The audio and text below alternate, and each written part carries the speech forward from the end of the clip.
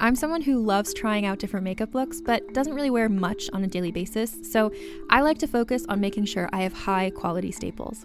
And whether you like a fresh face, full glam, or somewhere in between, you've probably seen Thrive Causemetics Viral Tubing Mascara.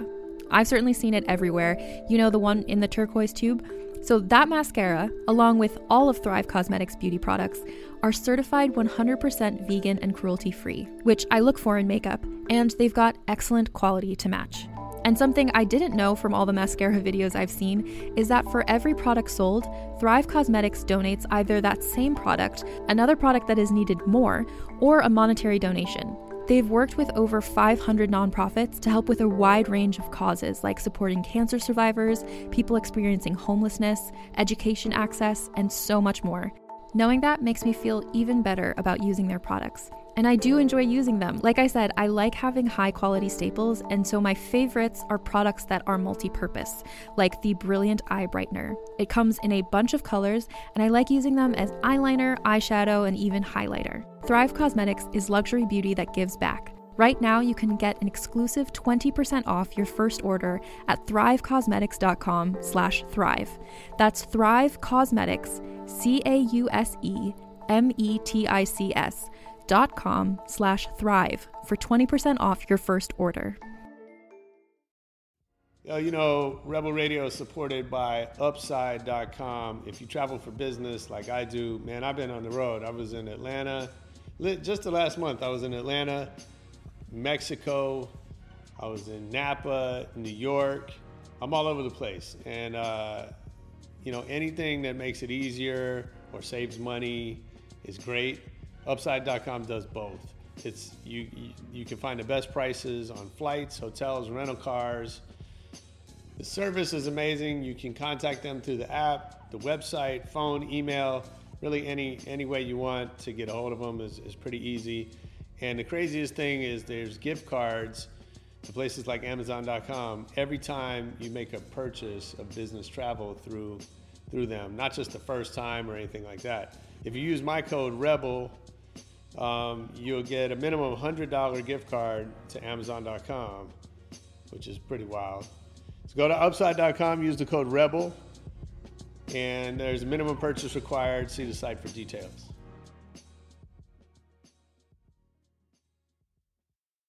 Hey, this is Adam. This is Brian. And we are the ones behind the Cloak and Dagger Dusk Till Dawn Festival, along with Mitchell and the whole Spaceland crew. And we're here to talk with Rebel Radio. Fuck you, Josh. Fuck you, Josh.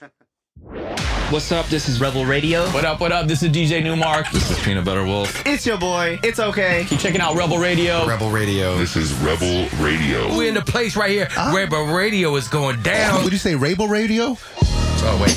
Let's do it again. Rebel Radio. What's up, y'all? Welcome back to Rebel Radio. I'm your host, Josh Levine. I got two very special guests in studio with me today, Adam 12 and Brian Tarney. They're the founders of the Cloak and Dagger Festival here in Los Angeles. It's actually happening this weekend as we speak.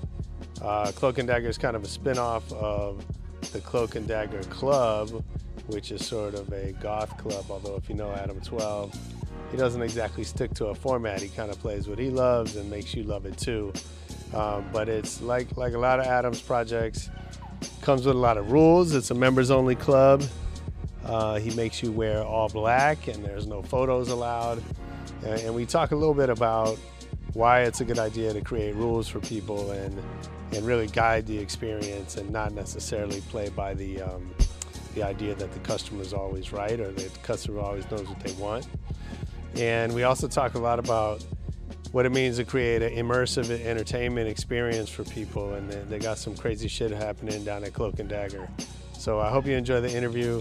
We'll get into it right after our EDM.com track of the week.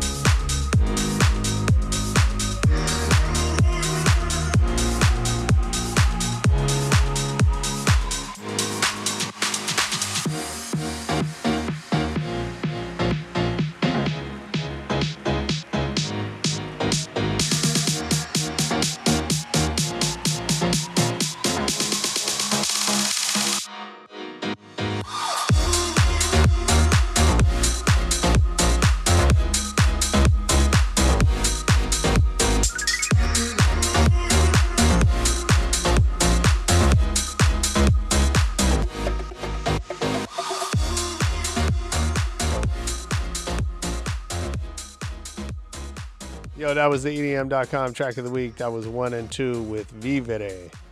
If you like that, get over to EDM.com and check out more great music.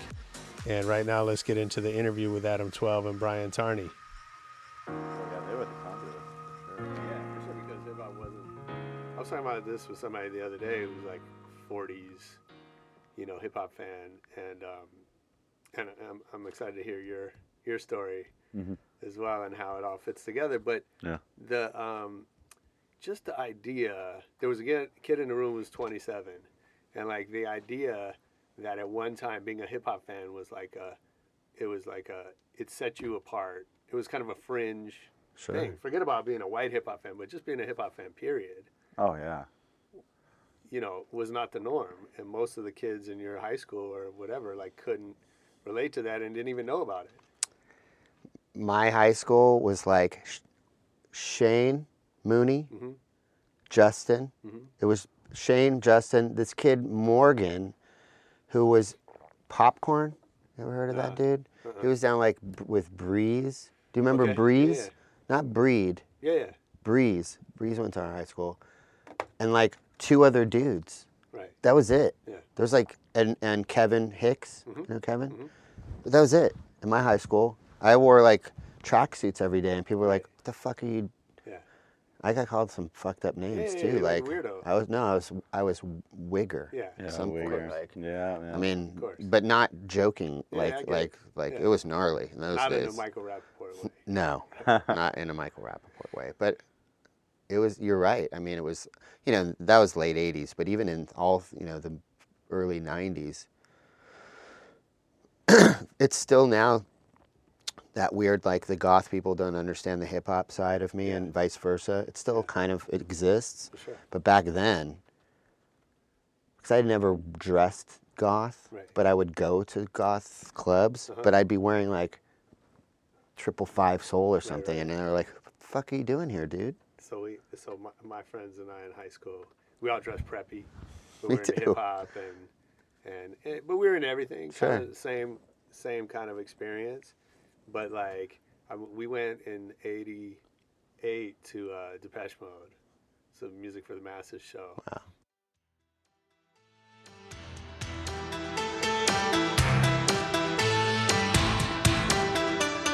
Strange love, strange eyes and strange love, strange love. That's how my love goes. Strange love, will you give it to me? Will you take the pain? And I had never been around other Depeche Mode fans. It was just me and my friends, and we liked all kind of different shit. And we walk in, and everyone's in black, and we're like, The preppy dudes. we just I didn't know this whole world existed. Right. It was just a foreign The concept. We whole just liked the crowd. music. I assumed people were still kind of doing the '80s hypercolor, even the Depeche. Well, I guess Music for the Masses probably was. It was a little later. A little later. Yeah. Yeah, that was a couple years after Black Celebration, so that would be the. Exactly. Wow. Exactly. That would have been cool. That show must have been awesome. Oh, it was incredible. It was incredible. But at the time it was weird to cross cultures Sure. that, right? It was weird for a bunch of preppy white kids to be into hip hop. It was weird for hip hop fans to also like Depeche Mode. That was just.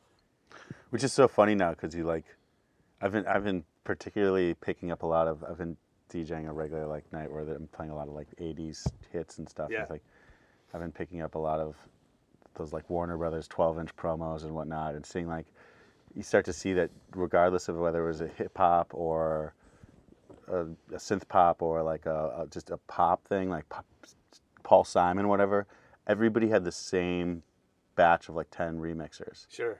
Everybody had the same group of producers that just worked on the track, and to them they didn't care. It was just we're gonna give it that that's that dance treatment or whatever. But I think in the '80s the perspective was way different because in the '90s once Body Count happened and George Bush was talking about that shit and press conferences and whatnot, that's when I think there was more of a backlash and people were you were particularly weird for being subversive, for being into hip hop for a while rather than it just being, because hip hop was sort of a fun party genre that came out of disco and funk and all that. Yeah. At least in the very early '80s. think it had changed pretty remarkably by that point. Well, it's like if you watch the Defiant ones, right? And, I kind of forgot because, now Jimmy's like, he's a headphone guy, whatever. But, it was a big...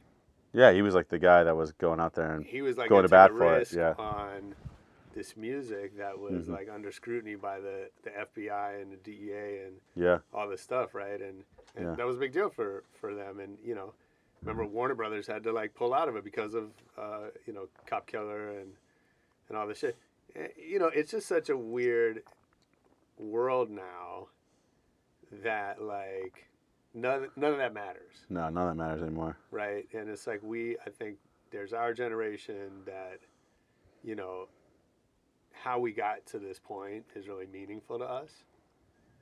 But for the new generation, like all that is erased. Kids don't even get to go through awkward phases anymore. Right. They just go on the internet and find out what's cool. Like we had to go like trial by fire and do stupid shit and like have our bad like awkward moments and listen to something that was not cool and get schooled by it by the cool kids or whatever. Like that shit doesn't even exist anymore. Right. Yeah, I mean, I just had that same conversation the other day where, like, when you look around, fortunately I get to travel a lot, and everywhere we go looks the same. Mm-hmm. And everyone in those cities, give or take, looks the same. Yeah. So there's no identity to any cities anymore. You go to the east side of any city, it's like the cool coffee place. Right. It's all because they just go online and see what everybody else is doing and then recreate it the same way that people do it with fashion and makeup and style and like music. And we were talking about how cool it was when you had to figure it out. Mm-hmm. Yeah. And everybody had their own thing going on, and how important that was to like the development of people. How people developed into being individuals. Yeah, absolutely. Where like. So what do you guys see? Because I know you guys are out, at your clubs. You're definitely out more than I am because I sit at home with my kid and think about the old days. But but like, what do you see in the new generation? That's, like, how is it different? I know last time we were here. So first of all, thank you for coming back. Thanks for having me back. That's exciting. I had a great time the last time and learned so much about you, even though we've known each other for 20 plus years. But so I'm excited to hear kind of where it's all going and all that. But we talked last time about just how camera culture was changing the club scene, right? And bottle service was changing the club scene. And I think, you've done a great job creating environments that are in your vision to maybe, I don't want to say combat that, but to kind of create an experience for people even in that world. But how are people different? How is this younger generation different than like what we're used to? In clubs that I do, or in clubs in general? Or just what you see out there. Like we're talking about this, like where the awkward phase is gone, the blending of genres or the skipping genres. Like, so I'm just curious, like what effects do you see? There's so many. I mean, the initial, I think the most prevalent effect, in my opinion, well, there's a few, but one of them is, what Brian was talking about earlier about it relates to there not being an awkward phase for anybody, where like everywhere you go, you have to be on guard that somebody's taking a picture or a video of you. So even kids that are like 5 are like cooler than I ever was because they have access to. Because you know what's cool. What's cool, or what people perceive to be as cool. So like, I go when I DJ just like straight up clubs. I think the first thing I notice is how boys aren't dancing with girls. No one's really even dancing. There's no dance floor. Mm-hmm. That's actually probably the first thing you notice is over the last 10 years, the dance floor has just kind of disappeared because everybody's just in booze. Right. And if there is a dance floor, it's probably filled with people who are staring at somebody who's DJing or performing and not really dancing. And if they're dancing, it's offbeat. Mm-hmm. That's another thing I noticed is nobody has rhythm anymore. Not nobody, but like It's crazy that like this is the craziest thing. Not only has nightlife developed into this industry that's all based on fear, like the owner is afraid to hire promoters that think outside the box, as he's afraid that he may not get people there that are spending the money that he needs. The promoters are afraid that if they don't deliver the corny people, I don't know if they're corny, but like the people who spend all the money, that they're going to lose their job. The DJs are afraid to be artists and play anything that appeals to them rather than being a jukebox for the guys spending the money. So they're afraid. Everybody's afraid of losing their job for like not doing what they think everybody else wants them to do, which just turns every club into a carbon copy of each other. You hear the same music and you see the same fashion. Everybody's doing the same thing. And so like I DJ'd this party a couple months ago. I kind of stopped DJing as much as I used to, unless it's something that I created or something that I think I'll have a good time at, which is pretty rare these days. So I was playing all these songs and people were just waiting for the hook. Yeah. And so it was like a group of zombies standing around, you know, when zombies just stand there and there's no sound, and they're just waiting for like somebody to knock something over so they all go attack them. So they're all just kind of standing there being zombies during the verse. And then as soon as they realize that the chorus is coming, phones come out and they get their Snapchat or their Instagram story ready, and then the chorus hits, and then suddenly the whole room is doing this. No way. And like singing the chorus, and then as soon as the chorus is done, they like put their, you know, description and they post it, and then they just go back to being the zombies again. And then the next song, chorus is coming, same thing. Yeah. So like, it's crazy to me.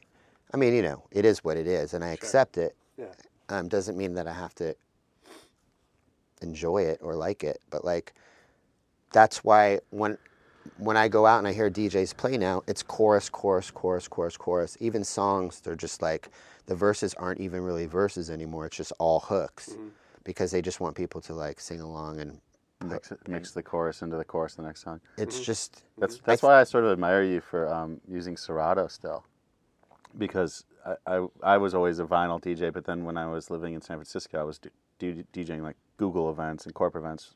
This was like 10 years ago or so, and you'd use Serato at that point. Yeah. It was before CDJs were really, you know, that whole thing had come to life.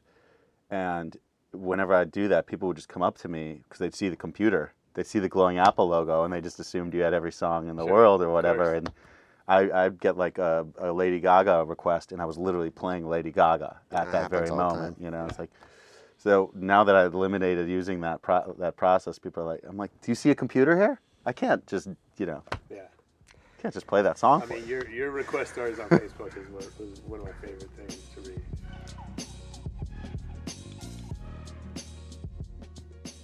What's up, y'all? I'm very excited to tell you about a new sponsor for Rebel Radio. I've been a fan of Audible.com for years. I probably have, I don't know, at least 100 books in my library. I'm into fiction, I'm into business books, I'm into self-help, personal development. That's most of my listening. And Audible.com has an incredible selection, unmatched. Really, any book that I've looked for, I've generally found it.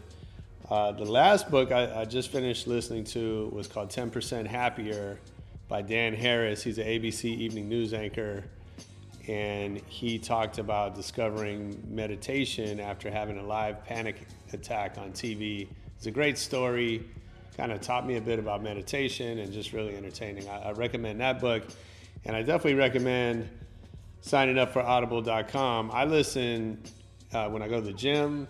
I listen on my way to work, on my commute, if I'm on a plane. You guys know I travel a lot, so I basically turn all that sitting around time into reading time, listening time, and it gives me the opportunity. I'll probably go through a book a week.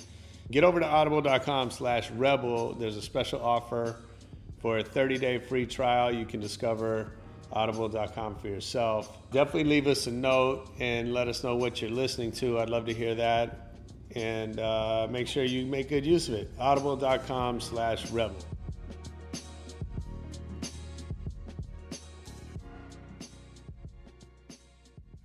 I've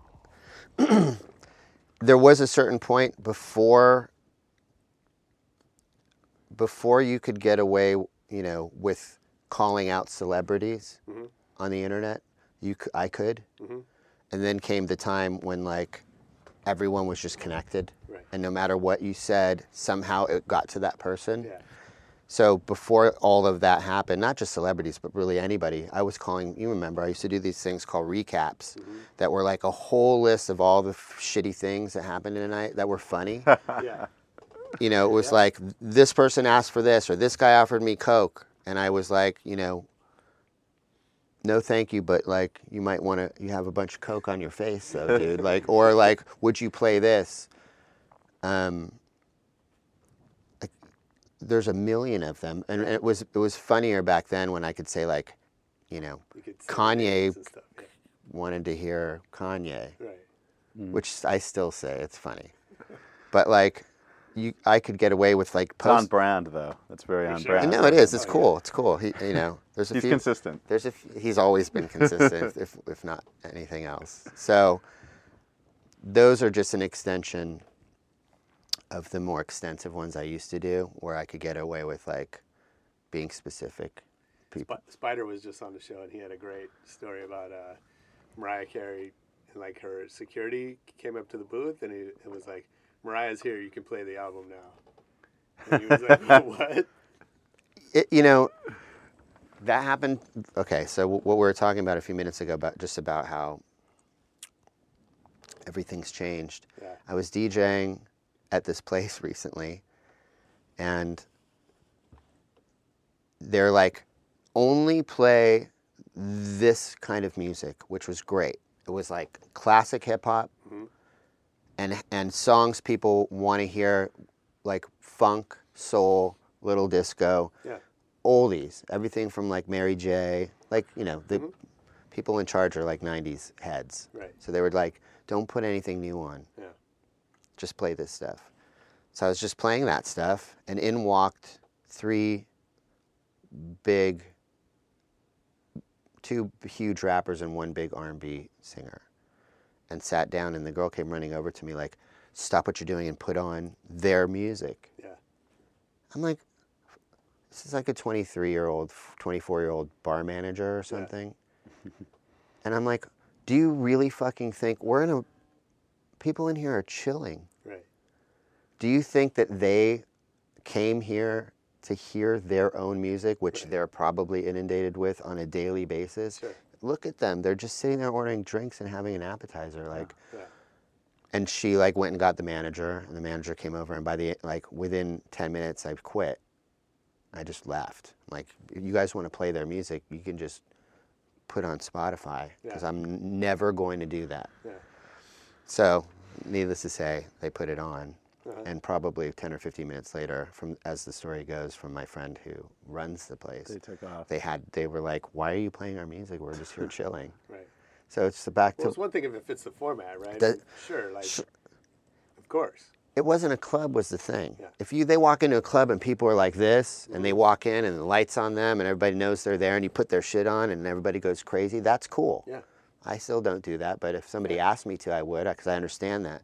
We were in a lounge situation where it was like Bill Withers was playing.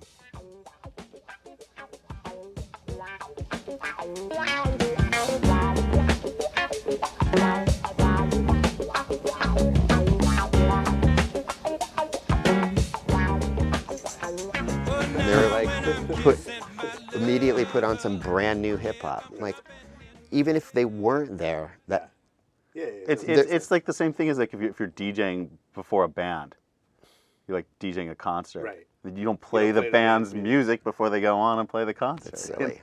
So there's just... the ultimate faux pas. For sure. There's just, there's a lot of things that changed. Yeah. And like, I notice them on a daily basis. That's why, it goes back to your original question, which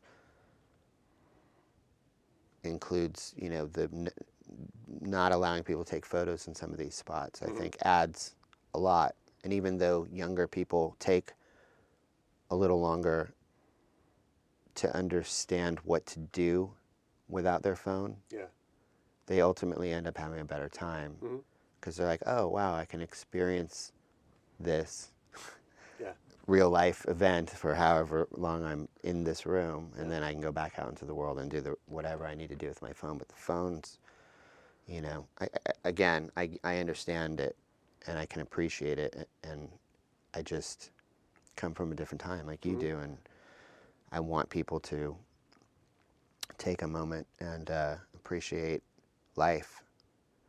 It's just easy to take for granted now too. I know as a kid growing up in the 80s, I was like, I didn't even have an allowance, so if I like pilfer some money out of my mom's drawer or something, or just find enough, you know, money to go get a cassette or whatever, but I'd go and sit in a record, and you go sit and listen to it, and you pull out the sleeve and or the insert in the cassette, the CD, and you sit there and you wouldn't do anything but just listen to that record. I remember particularly I was like 9 years old, and Peter Gabriel's So came out, and I had to get it. I was just like really feeling the singles off that or whatever, and it got the whole cassette was really cool. And there was like Kate Bush was on it, and all this great stuff. And I remember reading the liner notes, and it was like Peter Gabriel on this song is playing a Fairlight, and on this song he's playing a Prophet. And I didn't know what the hell those things were, but I remember like going out and finding out, even as a little kid, what these like instruments were, and being curious of, you know, Daniel Lanois, who was the producer, and then seeking out other things that he produced. And I think that's what really informs what how you grow into whatever scene you get into, like, and what people you want to work with. Was that your first record that you ever bought? No, I don't think so. No. But I just remember that one being. I think it was kind of like maybe because my mom was listening to a lot of stuff, and it was sort of that adult contemporary 80s thing, but where like, you know, Paul Simon, they were all like sort of integrating a lot of world sounds, and WOMAD was happening, and Live Aid and all that. But I don't think so. I want to say like probably the first thing I got was The Unforgettable Fire by U2, back when they were good. Yeah. It's been a while. Although it's funny, my son who's 8 is now like a U2 fan because his kindergarten teacher was playing that free record that came on iPads in their cut, and he like loves it. He doesn't know. Yeah. And then I've been introducing him to the older stuff. You like go buy him a copy of War or something. Yeah, for sure. But what about you? Just to elaborate a little bit on what he was saying, which relates to what we're ultimately going to talk about. Reading record, you know, reading the liner notes and learning about producers and musicians and labels as a DJ and ultimately a music producer. When you would go out and buy records, right, looking for like beats or sounds, and if you went to a record store where you like knew the dude and he was had a vast musical vocabulary. And you'd go in and say, hey, I need some drum loops. He'd say, well, check this out. And it's like, and you're like, the fuck is this? He's like, just go listen to it. And here's, maybe I need something with like a side stick. Oh, hold on, check this out. Bela Lugosi's dead, what's this? Just go listen to it. And so just in that way of listening to records, skipping through songs, looking for like drum beats, top of songs, we learned about Bauhaus and Can and like all these really amazing alternative or goth bands like Susie, you know, like the beat that like Biggie ultimately took off of Susie record, like all that stuff we learned about, which just opened our mind to all these different genres of music while digging for records, looking for beats and shit to sample. ESG. All that stuff. ESG. Liquid, yeah, man. Like, you know, to this day, some of my favorite records were records that I discovered digging and being put on by some dude at a record store who like just wanted to share his knowledge of music with other people. So he would just, it was him, and then there was a younger assistant of his that was a hip hop head. So I would get things from the guy who owned the place that just, I had no idea what they were. I remember he gave me a Les McCann record one day, and I was into buying jazz records, and like to this day, I remember getting home, putting it on, going like, recognizing the samples in it, but also appreciating it for being a beautiful record. I'm like, oh, the Wascals sampled that, or like, Masta Ace took that. And this is coming from a guy who most likely didn't know that those guys sampled it. It was just like, this has some beats on it, and this is actually a beautiful record. You should check it out. So, I mean, I know for me, a lot of my favorite records now are songs I discovered as samples. Absolutely. I was digging for what that is and end up loving the original. It's just, it just goes back to a different time when people, made better music in general, but like... Well, you had to be a world-class musician to get a record out, especially like in the jazz world and whatnot. Well, yeah. People were still... But it really was, I grew up in Milwaukee, and that's where I started promoting shows, and it literally was like, there was different kinds of record stores you go to. There's the ones I go where that my friends owned. They were these characters called the Noble Brothers. They all looked alike, had these nerdy 60s glasses, had every Tropicalia record, jazz record, disco, funk. Actually, they thought disco was crap, so you could get amazing disco records really cheap. Yeah. But then I go to this other store where they were like carrying contemporary stuff, and I remember, I wasn't even really promoting concerts yet, and I went in and my friend turned me on to this group from New York called Antibalas, an Afrobeat group. Yeah.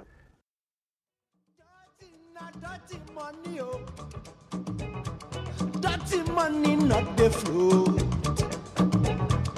Dirty money, oh. Dirty money, not the fruit. Oh yeah. Man go drowning in the river. You call him brother, save me now. And at the time in Milwaukee, this was like 2000, nobody was going to see, you'd only see like indie rock bands, like all the posters in the record stores were black and white, like not even cardstock, and it was just like, it was kind of a depressed time. And I just called up their agent and said, I've heard about this like 15-piece Afrobeat orchestra that you're booking. He's like, yeah, it's going to be $2,000 if you want to bring them. They're actually going to be coming through the Midwest in a few months. And we did it, and we promoted like 15-piece Brooklyn Afrobeat, and had this, full color. Had a guy that worked at Kinko's that like would steal all the stuff for us and let us go in there and design it and print it out because he didn't even have a computer at home at the time. And people went fucking nuts for it, and we just sold the show out. I want to have the founder of Kinko's on this show because Yeah. Kinko's was so important to the club scene. Man, was it. Oh, man. Yeah. I remember doing my first event, and like, I had a friend of mine draw up the flyer, Brent Rollins, I'm sure you know. Mm-hmm.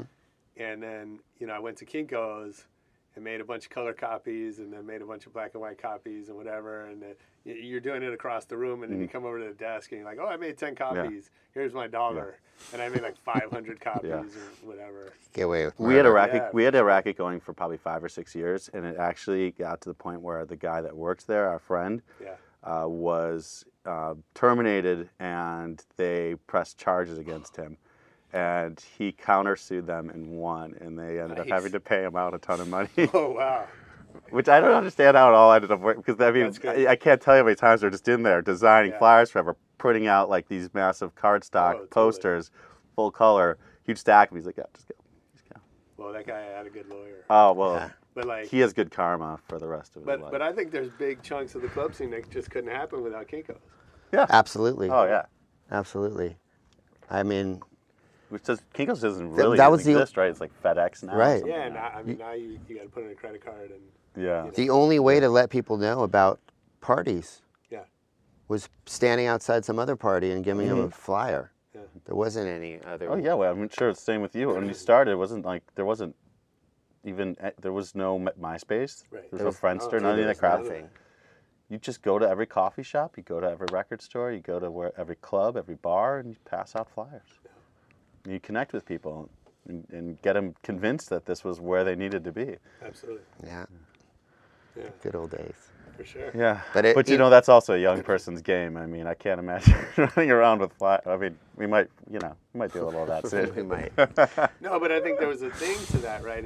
That like, it depended on who was the person out there handing you the flyer. Sure. Mm-hmm. And it depended, and if you walked out of a club where you had just had a good time, or in the record store where, you trusted them, and you saw their flyers on the window, like there was a there was a shorthand, right, that you were like you were willing to pay attention to this piece of paper that some stranger just handed you, which you wouldn't do. You know, I remember years later, so I started a street team company, and like, you know, we had a client hire us to do some promotion in Vegas. I forget what it was. And so we put a bunch of girls on the strip to hand out flyers. Yeah. And like, and then we get a call at the end of the day from the leader who was like, no one will take our flyers. And it was because the only people out there doing that were promoting hookers. That makes sense. And so it just, so we learned that lesson the hard way, but it was an important lesson that context matters, right? Because if you were out and you had to be in front of the club that was similar enough to the one that you were promoting, right? You can't just go to the Palace and you know, hand shit out randomly. Yeah.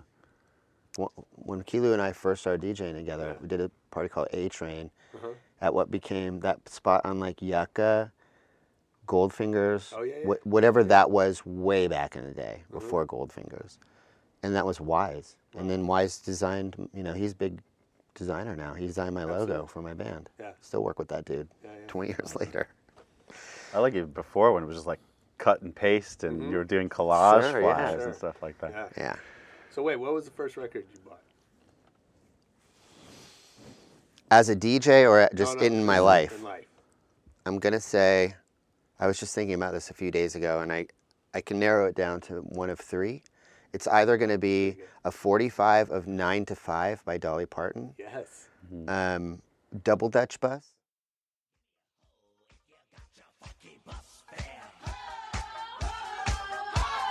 Double Dutch bus coming down the street, moving dirty vessel, kind of shuffle your beach.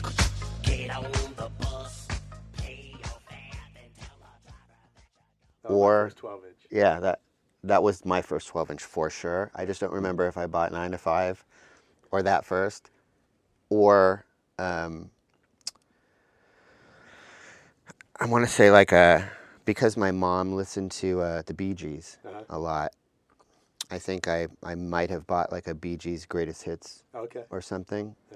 But if I remember correctly, it was, I mean, if I had to really guess, I'd say 9 to 5 by Dolly Parton. Does 9 to 5 make it into any sets still? If Steve Aoki's DJing and it's 2005. Did he really? I'm sure. Oh my God. Right before Jolene. Yeah. There you go. It's a good mix. Jolene's the obvious one though. I'm, partial to 9 to 5. Yeah, I was like obsessed with that movie as a kid. I used to just put that, you couldn't push repeat. Yeah. You had to go back to the turntable and start it over again. I'd just sit there and listen to that. And I think maybe Aha, Take On Me was an early record for me. Also, Eben Ozen. Okay. He did a song called A-I-O-U. Yeah. That was one of my first records for sure. I remember getting that because I saw the video and I was like, these dudes are trippy. I'm sure. I don't. Yeah.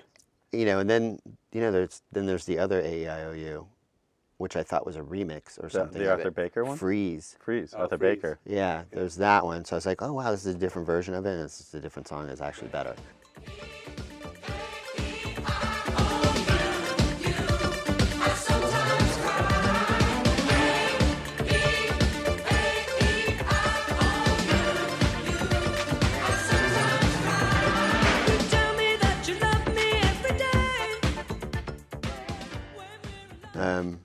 That's when I heard IOU, I was just thinking of that. Yeah. Atomic Dog, I know, was a super early one, 12-inch, that orange and yellow one. Probably a Run DMC. It was right around the time that like LL dropped and Run DMC dropped. And there was a place on the corner from where I lived called Odyssey Records in the Valley. And they were the first place that it was Music Plus or there for me. So I went there. I remember there being like a Run DMC record and one LL Cool J record, and I think those were actually somewhere in there. My first record, Atomic Dog, I remember was the first record I think I discovered without it being from my parents, like a genre. K-Day. Yeah. Well, it was K-Day, and then we used to drive across the country. I would drive with my family, and I had a tape recorder that picked up the radio, and I would just record off the radio wherever we were, and it was mostly just like AM gold, you know. But I remember going through New York at that time, and it was the first time I remember hearing hip hop and Atomic Dog, and I remember because I recorded the hour we drove through New York, or a couple hours. And when I remember getting home and listening to it and just freaking out about like Atomic Dog, like I can't even believe how amazing this is. And that song was already probably a few years old at that point. Probably, yeah, for sure it was. You know, it was 81 or something. I mean, I'm pretty old, so it might have been new. But I do remember like Sucker MCs was on that. For sure. And Atomic Dog. And then I because I didn't know what it was, so I didn't, there was no way to find out what Atomic Dog was. I just was like, and then I saw the video, and I was like, oh shit. There was like this episode of the damn Al Bundy show, Married with Children, where like he's running to record stores all over the city, like humming a tune and asking the guy behind the counter like what it is. And it's like, what was the song? It was like, that's amazing. I don't know what it was, but you know, that was like one of the early episodes. But like we all had that experience. Yeah, because you couldn't figure out how, otherwise. You'd wait maybe to hear it on the radio. Totally, and hope that they said, and they'd be like, oh, another 12 in a row. Yeah. No, like they wouldn't say the title. Whatever. A record that informed so much for me was, I'm just probably a couple of years younger than Adam, but was Neil Young Trans, because my mother was like a massive Neil Young fan. So I just didn't really have the money to go out and buy records or anything. Yeah. But that was, so I'd sit around and listen to like all the old Neil Young and Crazy Horse records she had, but she just happened to have Trans too, because it was like 1982 or 83 at that point. Cool. I remember putting that record on and being like, what the hell is going on? It's like, you know, you don't even understand. It's like the drum machines and synthesizers, and he's singing through the vocoder and all that, which, you know, like later on when I started, because when I first started hearing hip hop, it was like Beastie Boys and Run DMC and stuff like that. But later on, then you started hearing Africa Bambaataa and, you know, all the freestyle electro stuff and whatnot, Nucleus, and then you really like started to understand. Like, I mean, there was just really that peak period around 82, 83 when the 808 came out and the whatever Roland vocoder they were all using, and it was everyone was trying it out.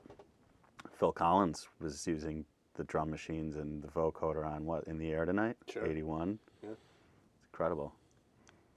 Yeah. So how do we get from that? So you have this history of hip hop clubs, and obviously She Wants Revenge. And then I know you've been doing Cloak and Dagger Club for a while. 2 years. 2 years? So where did the idea for a festival come from, and why a Cloak and Dagger festival, not some other festival? So the idea, for just a quick history, which will lead us to the festival. Yeah. Cloak and Dagger came from an idea based on Giorgio's, which is the disco night idea, which doesn't allow photos. Right. It's my favorite night, by the way. Thanks. Whenever I can drag my ass out. Yeah. So we would there'd be people who'd come there who hate disco, but love, like a few of my friends that are kind of celebrities in the dark, kind of gothy industrial, you could say, world, or rock, whatever, who hate disco. They love that they can go somewhere and not be bombarded with like people taking photos of them, because we protect them. And so that's where the idea first started, where I was like, I wish that there was like a goth club or something where like dudes like that can go, like Manson or something, can go and actually hear music that he's into and just kick it and not worry about people harassing them, protect them from like super fans, or someone finds out he's there or whatever, knows he goes there, they'll just try and stalk him. So the original idea came from, I wonder if I could create something like that, but then I realized like I made a mixtape, just kind of trying to wrap my head around what I would play. And I was experimenting with like Nine Inch Nails instrumentals and like Nas acapellas or Biggie acapella or whatever, Rihanna even, or vice versa. Depeche Mode acapella over Daft Punk and whatever it was. And I was like, and they sounded good. And there was a through line somewhere in there. And so I was like, I don't really like to go to goth clubs. I mean, for lack of a better word, I don't even understand what the word goth really means, but like, we'll just say goth because everybody thinks they understand what it means. I wish I could go somewhere where I didn't hear the same thing every time I go. You can pretty much bank on what you're going to hear because a lot of those clubs are just stuck in the 90s. And they never really branch out unless there's a breakthrough artist who has a big hit or their personal preference of like some things you may not know about or whatever the case may be. In general, 80% of what you hear is going to kind of be the same thing. So I thought, I love Wu-Tang Clan and it's dark. I love all, Nine Inch Nails. I love Depeche Mode, but I also love Motown. There are Motown songs where the lyrics are dark and sad. And the sonics of the song. Which one comes to mind? There's like a song that I always play called My Past Just Crossed My Future. My past just crossed my future.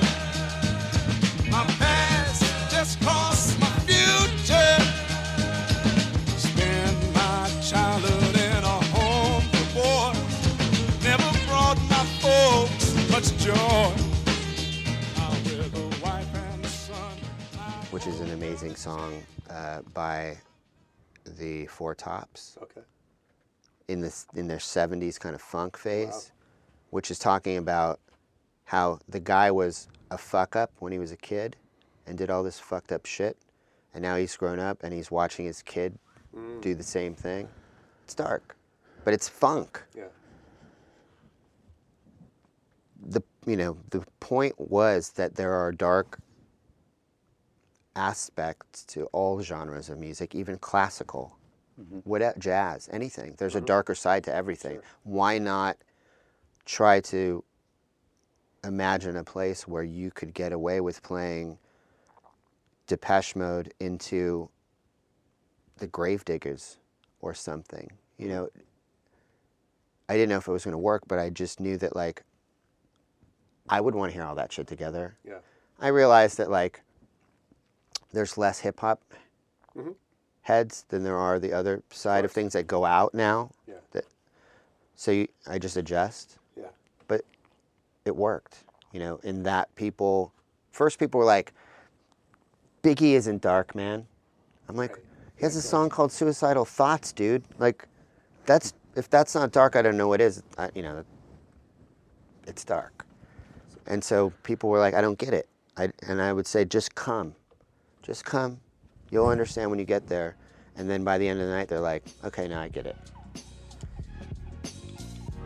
Hey, if you're digging this one, we actually had Adam 12 on early in the Rebel Radio history. You can go back in the archives and check out my interview with Adam 12 when he was the president's DJ, back when we had a president that you might want to DJ for. And he talked about, what it was like DJing for people like Prince and Madonna, and how he built the couple club brands like Aphex and Giorgio's, and just really a lot of great stories from LA club history in that one. So go back and check that out. Right now, let's finish up with Adam 12 and Brian Tarney.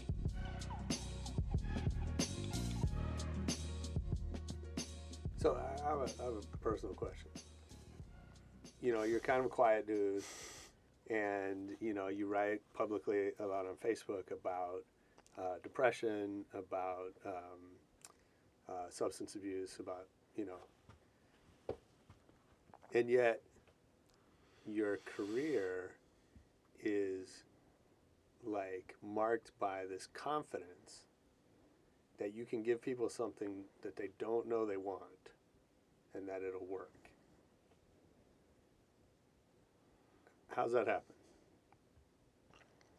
Because no one would sit around going, oh, there's a market for this club. Like all the promoters and venue owners and shit that we're talking about, not one of them would ever have conceived of this idea.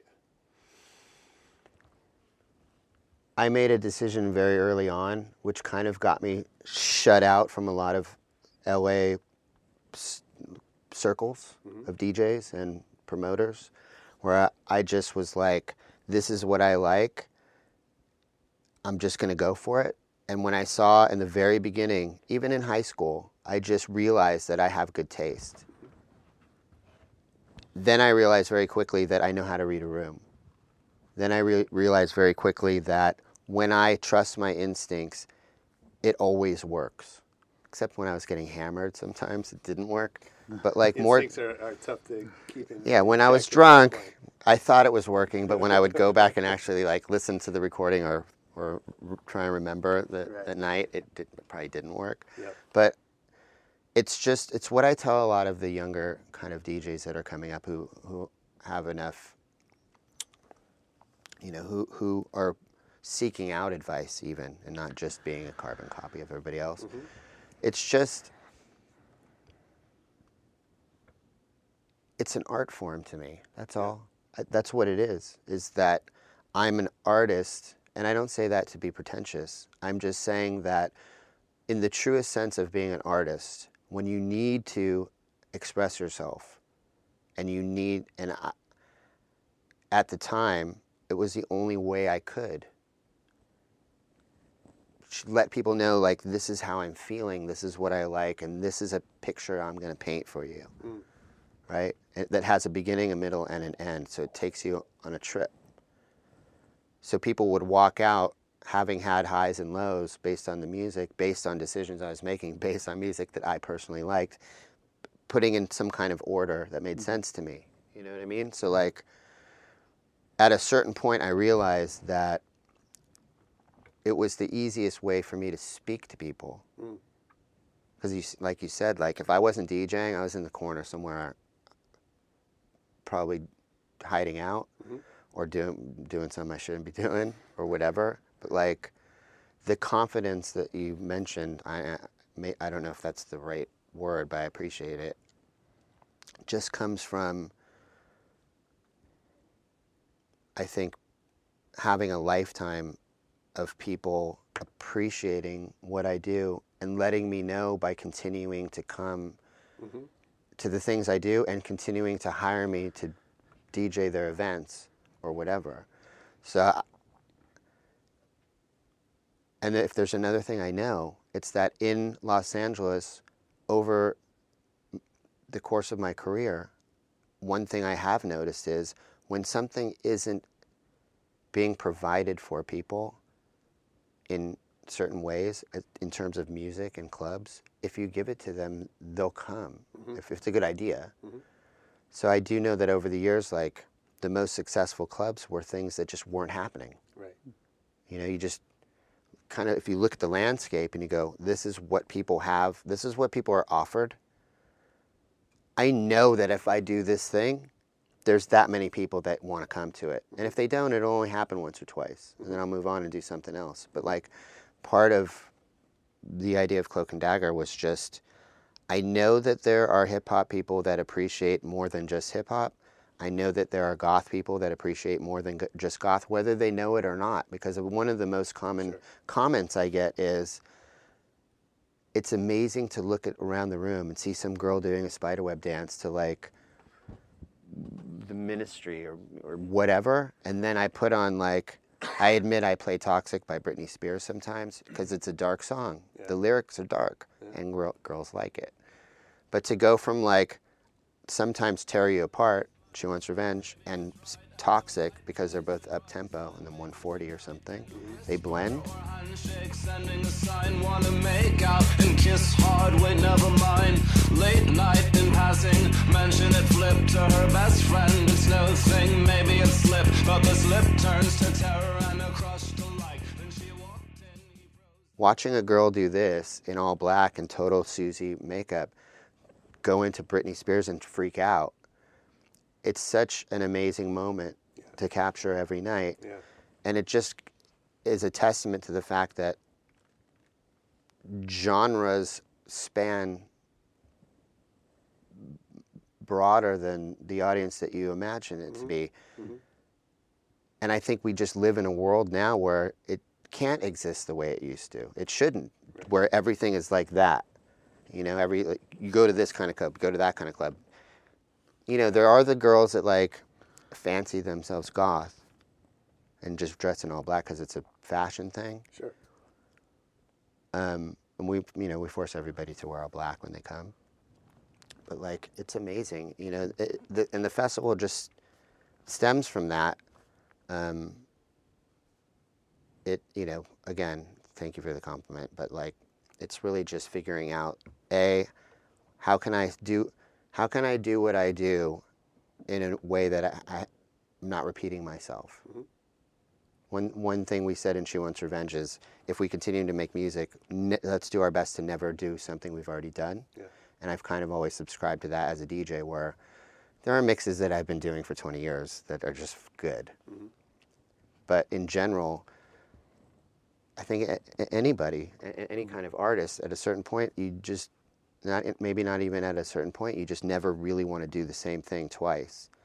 So, sort of how you separate yourself too, when you talk about DJ as an artist, Yeah. is that's become, I think, so convoluted, particularly, Of course.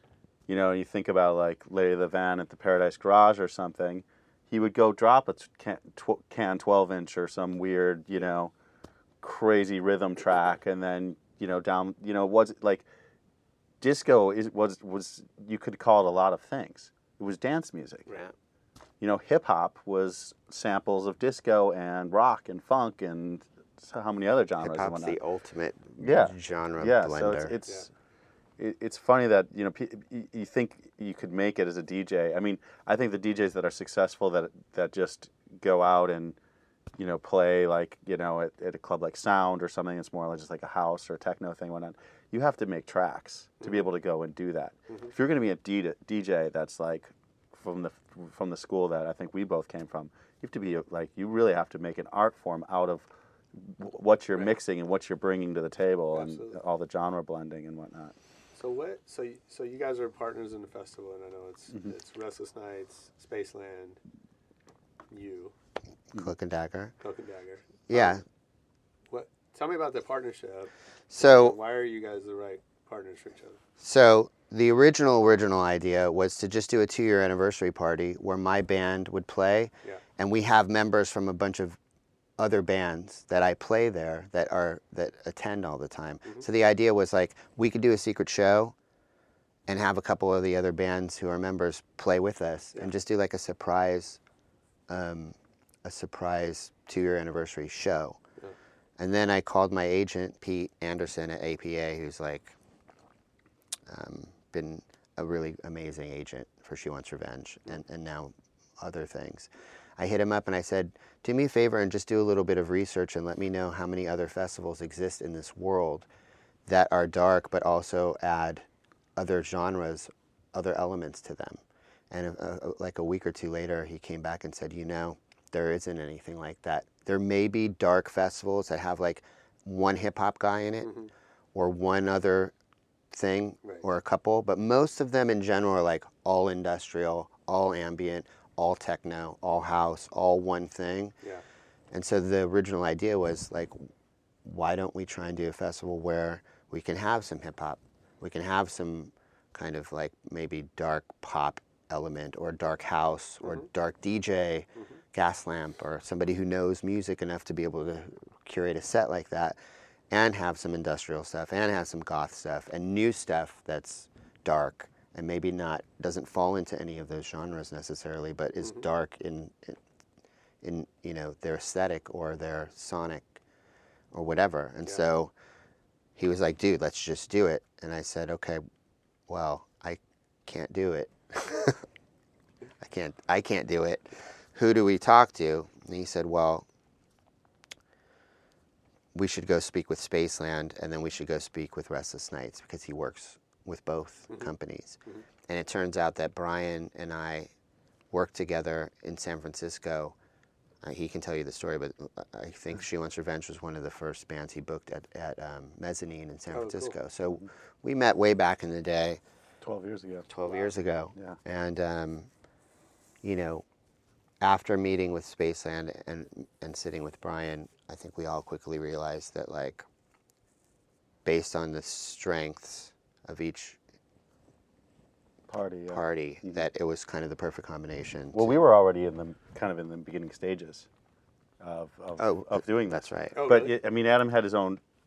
Yeah. He had, you know, the club to bring to the table and his own vision, which they had kind of asked me, like, why don't we put together a gothy festival or something? Because, you know, the stuff they'd always hear me sitting around listening to at the office or whatnot, and so I was already sort of in the planning stages for it. But then I encountered his agent Pete at the Desert Days Festival, which was about exactly a year ago, out in Joshua Tree, and we talked a little bit, and then Adam and I met like the next week, and we brought our lists together of who we wanted to book. Yeah.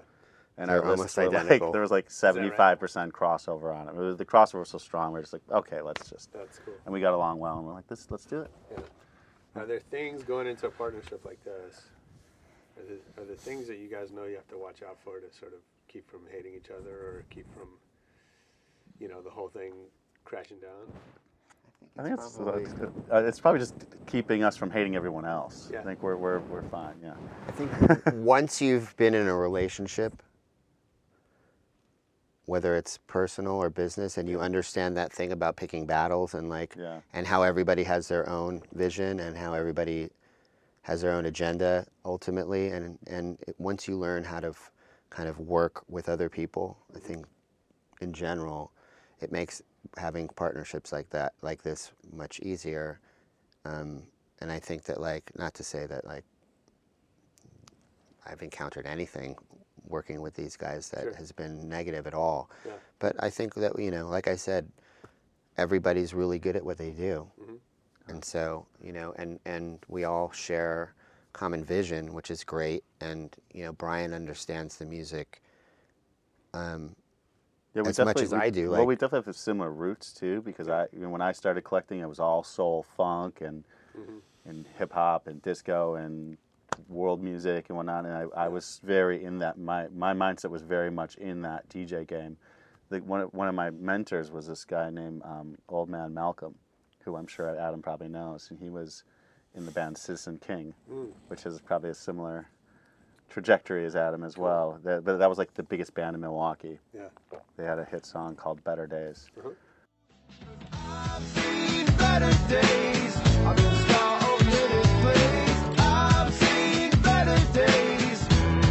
In the bottom drop down. I've seen better days. I've been the star of many plays. I've seen better days. But he was very much like, he was like playing, you know, playing a Kraftwerk song, playing a Bambaataa song, playing a New Order song, playing, you know, Joy Division, Susie and the Banshees, and then, you know, he'd be deep into like a rare Saphir track or something, you know, and it was like, that's cool. And that's where I came from. So once Adam sort of brought that vision to me, and I went to the club and started to see what he was doing, it really made a lot of sense for me, because I've never been. I'm not from Los Angeles, and I've never, even the first few years I lived here, I've been here 7 years now, I barely crossed Western. I lived in Los Feliz, and then now I live in Echo Park, and I was booking the Echo and the Regent downtown and all that, and it was very much a different scene. So it was kind of a good reminder, eye-opening. I mean, obviously, so much has changed now. Now we just jump into an Uber. We're like, well, you know, before you had to get your friends together, get in a car, make a big thing about it. Absolutely. Someone got a DUI, $10,000 later, you're not going back to Hollywood. So it was kind of cool to like experience this whole new, you know, kind of awakening for me. And to be totally honest, like, this is the first year of the festival. We kind of had to rush a lot of it, and there's a lot of things we didn't get to book this year. That we'll book next year. That will really kind of, I mean, we're extremely happy with the lineup, but I think that there's some things that will really I think people will be able to identify even more strongly with the Cloak and Dagger. Yeah, it wasn't a atmosphere. fully realized vision, Yeah, just sure. based on time. Like, Yeah. once we actually all came to the conclusion that we were going to work together and said yes, we were just under the gun as far as time was concerned. So a lot of the things we went after initially were already booked. Yeah. But what we're excited for is that we see this as a long-term vision, and we're going to keep growing it and really make it into something special. Yeah, so talk about that, and if you think long term, what does success look like? I mean, I know that I define success maybe in a different way than Brian does and Mitchell at Spaceland does. I know that for myself personally, I've never really been, it's never been a financial thing. It's just been like a creative, if people respond positively to a creative effort that I make, it's successful. So I think even now it's successful in that we get messages from people all over the world saying like, this is one of the greatest lineups I've ever seen. Nice. Unfortunately, I can't make it to the show because I live in Germany, and we're like, well, maybe we'll bring it to Germany. So like, I think success, we've already accomplished success, I think. But I think, in other terms, I think it could become more successful in that we'll do a second year, which will be more of a realized vision for all of us. And also we're toying with doing multiple cities, multiple countries. Like, who knows, stranger things have happened. And it's really just, we're DJs, and so doing a festival is just like DJing a set in that you're just curating music for a crowd. It's entire night, entire weekend, It's the same thing. I think we have similar goals, and I mean, obviously, it'd be wonderful, down the road to make a bunch of money doing what you love. Sure. But we're both older. I've been a concert promoter for 18 years. I just left my full-time job this year to work on Restless Nights and work on the festival and whatnot. And we just want to throw an awesome party and build this into something that's going to be special for people. Yeah. There's no ambition beyond that right now. And that's also to further answer your question about success. I've never approached what we're doing from their side of things. I've always been in the band that gets booked for the festival. Or the DJ, Or the DJ. But what I do, not only do I respect and appreciate everything they do on a daily basis to like make that shit happen. It's a lot of work. Sure. But, not just the logistics, but like the effort that we need to put in to make sure that every single person who comes has a good time and sees the bands that they want to see, and there's no bullshit, Because as we all know, a lot of times first-year festivals are just like a nightmare. It's giving birth to a baby. Yeah, they're working it out. So I think, in front of a paying crowd. Exactly. So, I've done clubs before where night one was a nightmare, and it may never have gone further than that. But, I think the goal to be successful in what we're doing is also not only to curate something that we believe in, from the music to the aesthetics of it, but also the success comes from like walking away once it's done and having people say like, that was great. I appreciate everything Brian does. Like, he worked so hard on curating and booking the bands, getting all those bands to be a part of it. But like, now we really listen to everything everybody says. I know as an artist, I have to blow it all off because some people like what you do and some people don't. Of course. And you just have to chalk it up. Because back in the day, I'd be like, no, fuck you. My band's awesome. You suck. Well, you'll be the first one to get the copy of my book that I've been archiving emails for. Oh, nice. Forever, just the horrible emails you get from agents and managers and whatnot. I mean, it is a thankless business. I'm sure. In so many ways, but the reward is when you put on a really great production. And I mean, this particularly is like, we're working on the schedule constantly. It's just like, I'm so fucking excited to see, 30 artists plus that I'd like really love. I mean, there's not a single artist on the bill that we're that wasn't handpicked by us. Yeah. You know, we didn't, you know, we're not doing a Coachella thing or any of these other festivals where they're, you know, horse trading and compromising and whatnot. We booked the artists we wanted to book. What's been the hardest part? I mean, you getting the word out, just getting people engaged in it. You know, that right now there is festival, I think, overload going on. For sure. What do you I know you said there's not a festival like this, but what are the festivals you think of that kind of inspired you guys, whether they're favorites or there's elements that you wanted to bring from? I went to a festival in Houston, Day for Night. They just announced their lineup, I think last week. Nine Inch Nails is headlining. Cool. I went last December to that festival. Aphex Twin was the headliner amongst some other. Bjork Digital did her big debut there. Nice. And they had it in the old Houston post office and then the parking lot. So there was a stage or two outside and then That's cool. 3 or 4 levels to the post office. But they did all these really incredible light and sound installations and whatnot. You get really lost in these grids of lasers and mirrors and all sorts of stuff. And I was pretty inspired by that. I just met the guy that runs the festival last week, actually. Nice. So for me, I mean, I think I got. We have a lot we talked about that we're going to do in the future, years in the future. But film, cinema stuff, and whatnot, and really integrating, not just being like an experience where you're just watching bands play, where there's just there's so much more to it. Yeah.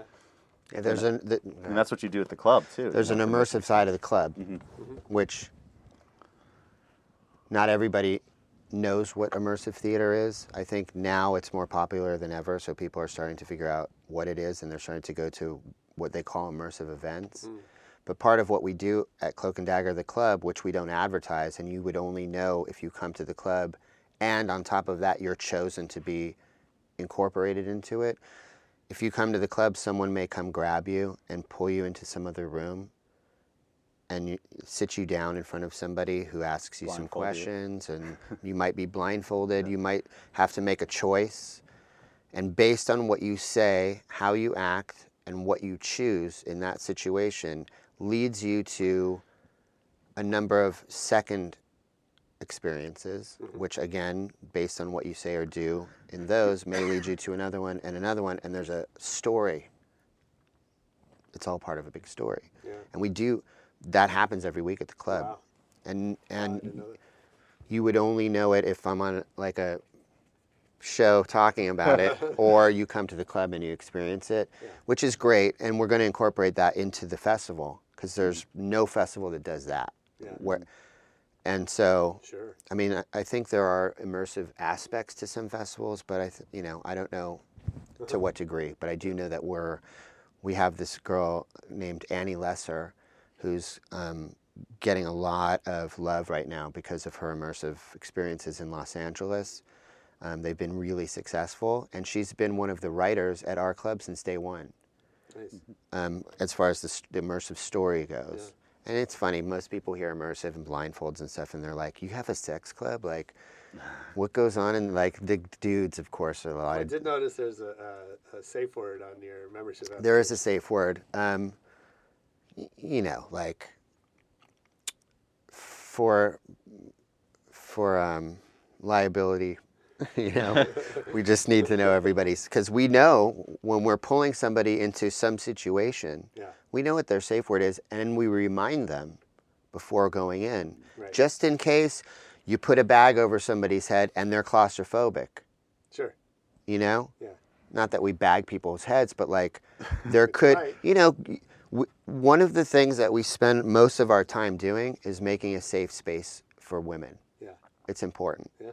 And so in that, one of the rules at the club is to respect everybody's private space. And if any girl ever has a problem with anybody, they're meant to come talk to me or my partner, Michael Patterson, and let us know immediately, and we handle it. We just want everybody to have. Has that happened? Yeah. I mean, not so much, because we curate the night. Sure. So, but sometimes people bring a guest, and we can't control that. So tell me, like, on a base level, we're in the hospitality business. Yeah. Right. And there's that customer's always right sort of mantra that pervades that business, and yet you put a lot of rules on people. You have to dress a certain way. There's no cameras. You have to fill out an application and be accepted. You have to choose a safe word. There's all this stuff, right, that you make people jump through hoops. As a business person, why is that a good idea? I mean, I can only speak for myself, but I know that back in the day when I would go to like Hartwell's clubs, Deluxe, Yeah. and they weren't letting anybody in. Right. You know what I mean? And So there were rules. They just didn't tell you what the rules were. you didn't know what they were. Sometimes you'd get in there, it'd be like 4 people in there. And you're like, why is there 200 people outside? So I know just from living in Los Angeles that exclusivity goes a long way. Yeah. I mean, it's what legends are. I mean, the whole legend of Studio 54, the techno club in Berlin, Berghain. Yeah, I mean, people, like, the doorman just decides he doesn't like the way you look. Right. You might actually be the fucking coolest dressed person in the line. It's just like, not tonight, Yeah. It's where it stems from. But I think that Adam's honed in on something. I mean, it's, all those rules have worked really well for those people, and it's worked really well for the club. I'm always blown away how many people are in there, and there's it's an intimate space and whatnot, and there's always Do you think there's room for other businesses to like think that way? Which way? The exclusive part or the rules part? Either one. I mean, you look at like a Soho House. Yeah. It's members only. They have rules. Yeah. I mean, there are business models. Ours is based just as much on aesthetics as it is on anything else. So everybody has to wear all black, but I think that's cool because I think that like people need rules sometimes and appreciate them and go out of their way. Like I know that like I talk to every girl that comes, not everyone, but most of them, and they're like, they love going shopping every week and figuring out a new outfit to wear that's all black or new black shoes. It just really gives them an excuse to go shopping and get something new. Sure. But I mean, I can only speak for myself and my club and our festival, but we haven't really gotten a lot of people complaining about the festival. You have to wear all black. The festival. Yeah. No one's really complaining about it. A few people, but we kind of joke about it all the time. The funny thing is those people probably would have worn all black anyway. Yeah, goth people love to complain. We're going to let people, we're sort of giving people somewhat of an option. But, like right now we're saying the dress code is all black, but you already know that.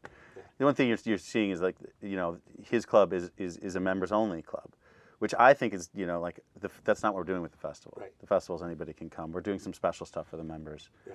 But I do think it's executed really well for me because I know personally I don't like to stand in line. I don't like to wait around, hope to be on a list for something and whatnot. There's no line at Cloak and Dagger. There's no, it's already been worked out in advance. Yeah. And so you show up and you know what you're getting and it's fantastic. Yeah. No, and it's not for everybody, And that's what it is. Yeah. Cool. Well, I have to get to a lightning round before we get kicked out of here. Okay. So I'm going to ask both of you, what's your favorite city to travel to? Wow. I like to go to Bangkok. Nice. Been there a few times. Yeah, I've never been. It's pretty amazing. Yeah. Awesome. Tokyo. Yeah, that's probably number 2. Yeah.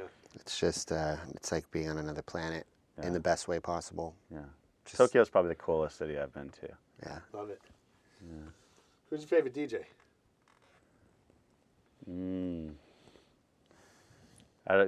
Alive or dead, does it matter? I mean, probably, Larry Levan would have been, live. Nicky Siano still going. He's awesome. DJ Harvey.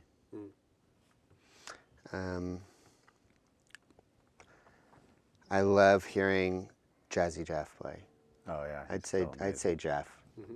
Yeah. He's just solid and creative and never really repeats himself and has a great musical vocabulary. Mm-hmm. So whenever I get the opportunity to see him play, Harvey's amazing. Yeah. Jeff's our number 1 answer on this show. Jeff's the Although best. your name comes up. Yeah. Interesting. That's nice. It's good to hear. I was going to say that, but it just didn't want to sound like I was kissing his ass. Yeah. I wouldn't be right. What's the last great book you've read? I read this book. It's called *Sapiens*. Been hearing about Harari Yeah. is the author, an Israeli guy. It's just incredible, just kind of the birth of how we beat out the Neanderthals versus all the other, Cool. humanoid races on the planet and whatnot. It's just a kind of a mind-blowing book. Yeah. I just reread House of Leaves. Oh, I don't know it. It's a difficult read Yeah. because it's you'll understand what I mean when you see it. It's just the way it's formatted is crazy. It's not just typical book. Yeah. Some of the pages spiral Oh, wow. inwards. Some just have 3 words on them. Some are. It's just different I size love books fonts. like that. It's a horror book, Okay. but it's just the guy just said, "Fuck rules. Yeah. I'm gonna format each page or each group of pages in whatever fucking way I want." Yeah. So in that way, it's really like a piece of art That's before you great. even get to the story. Love it. So I read it when it first came out, and I kind of forgot about it, and I came across it and I reread it. I love revisiting books. Yeah, I've it's read sure, it like it's 20 great, years ago, it's so great. it's fun. Yeah. Speaking of revisiting, what movie have you seen the most in your life? To Live and Die in L.A. I love that Okay. movie.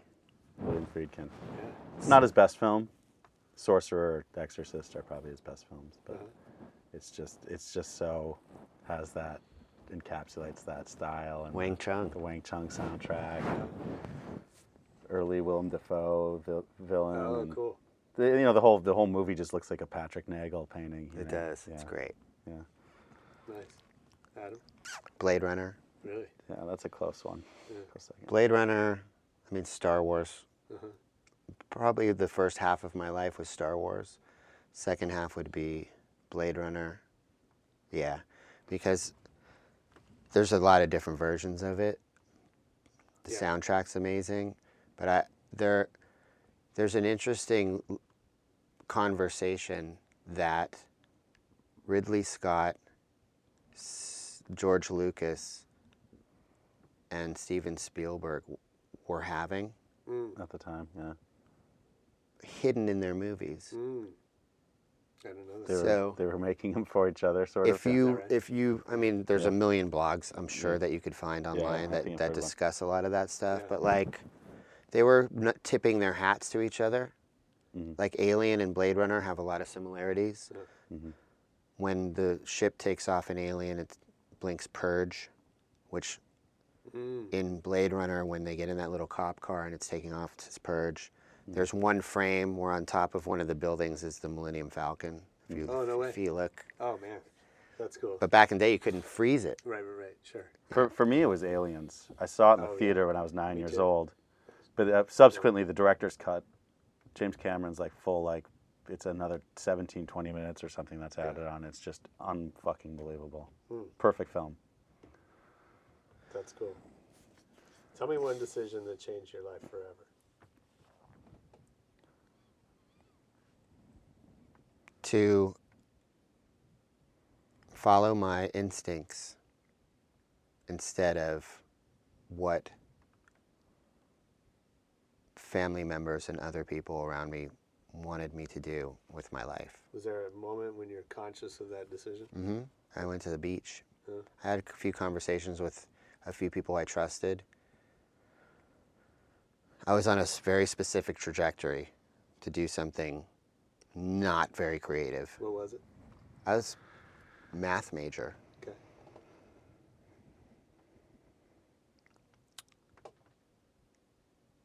And I wanted to make music and DJ.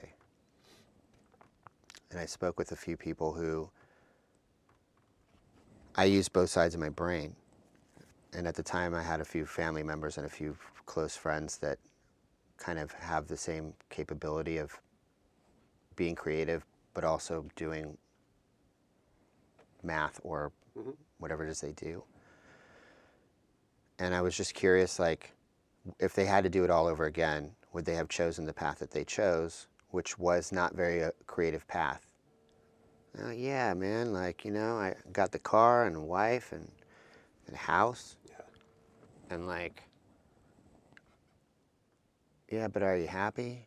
Well, I make all this money and, yeah, but you're not answering my question. Like, are you happy? Like, are you, is what you do in life, I understand what you're saying, but like, did you make the right decision ultimately? No one's around, you can tell me. And they were like, if I had to do it all over again, I love my kid. Right. I would never want to not have my kid, but I might have chosen something else to do because I don't get to satisfy that part of my heart, I guess, was the answer most of them gave. So yeah, I went to the beach one day and I just said, this is what I want to do. And I've had a lifetime of serving other people, really, making other people have a good time and enjoy. You don't have to go to the office every day. I have to go to the office. Never. I did have a few jobs in the beginning, but I never had another job. Brian, what's the decision that changed your life? I think it's something similar. It's that, it's just like, when I was in school, I was studying anthropology and psychology. I was thinking of going to film, all that stuff, and never was totally sure what I wanted to do. But I always, when I was like 13 years old, my mom bought me my first guitar, and that was a huge impetus for me. I think she took me to my first concert, which was Neil Young and Crazy Horse with Sonic Youth and Social Distortion. Wow. Complete the sentence. I don't have talent, I have blank.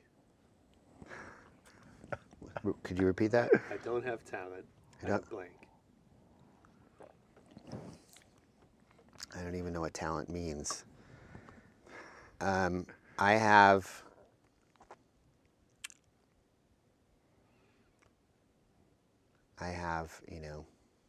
is it one word? No. Or does it matter? No, it can be It's a really good question, you can write a Josh. book. It's a great question. I saw that from Henry Rollins. I just want That's a to great. give credit. It's a great question. I have experience, a lifetime of it. It's good. Have a personality. Okay. Yeah, that's good. That'll take you a long way. So, not math. What other career would you want if you knew you couldn't fail, outside of music?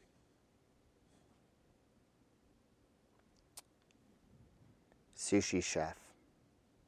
Badass. I just want to sit there and talk with people and make them the best sushi they've ever had. I could do that. That's an amazing talent. Yeah, it is. It's an art form for sure, and it's hard to find. Yeah. So if I worked for each of you, what's something I would hear you say over and over? Go fuck yourself. Okay. Fuck him. Fuck them. I don't know. Well, so you're like a motivational boss. Yeah, I'm like the... That's like another good question. I'd probably say,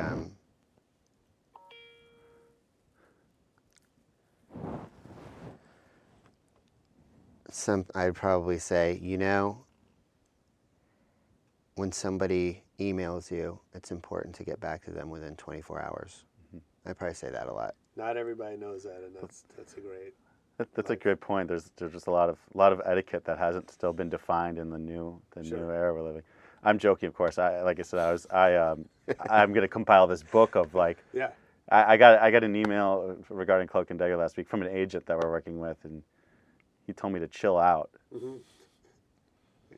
And that was. I mean, I have. That always helps you chill out. Yeah, it always, I mean, it's just so important to be decent to the people you work with, and It's etiquette. It's another lost art form, but I think it's one of the most important ones in business. Is to just, and I learned that all from Brian Rabin.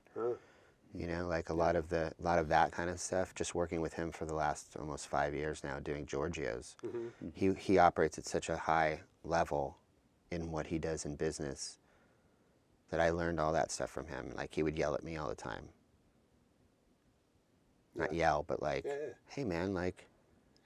Somebody emailed you. Like, you got to get back to them. Yeah. You waited a week. Like, that's just not acceptable, man. Right. So I learned And it does. People are like, thanks for the quick response. I'm not used to that. Absolutely. So how does everybody find you guys in the festival? Well, there's you can go to restlessnights.com/cloak. Cool. Adam's website is xcloakandaggerx.com. Okay. Yeah, and then we're out there. We're everywhere. Awesome. You can find us on our respective Facebooks or Instagrams, and we're gonna be running a lot of giveaways this week, and cool. It's fun stuff. So Nice. just We'll keep an promote eye those, out for it. Yeah. She wants Revenge Place Saturday, and Cool. Gaslamps playing one night. Dope. We may have a surprise we're going to throw in the mix. There might and- be a couple of surprises thrown in there. Anyway. And yeah, he also announced on the show today, Annie Lesser is going to be doing immersive. Yeah, the and that's- immersive. It's a big thing. That's the first we've spoken of it. So she's amazing. She has all these things planned for people that are just going to be walking around thinking that they're just going to see another band. Yeah. Will be like just brought into some really cool kind of little theater. It's really theater, immersive, where they're like, what just happened? Yeah, it's cool about these old Broadway theaters is they have tons of little secret rooms and layers, and sounds pretty cool. Thanks for having us, Josh. Yeah, thanks for Thank you, coming, Josh. man. I'm excited for you guys. Yeah. Can't wait to see it, and you'll have to come back and let us know about next year. Absolutely. Cool. Yo, that was our interview with Adam 12, Brian Tarney. I hope you enjoyed it. I know I did. Make sure you support our sponsors, Upside.com. Go buy some travel, and Audible.com. Go listen to some books, and leave us a comment. Let us know what you listened to, or where you traveled, or what you think of the show, or who you want to hear on next. You can hit us at Rebel Radio Net on Twitter, Facebook. You can always leave a comment on iTunes. And most importantly, come back next week for more Rebel Radio. Peace.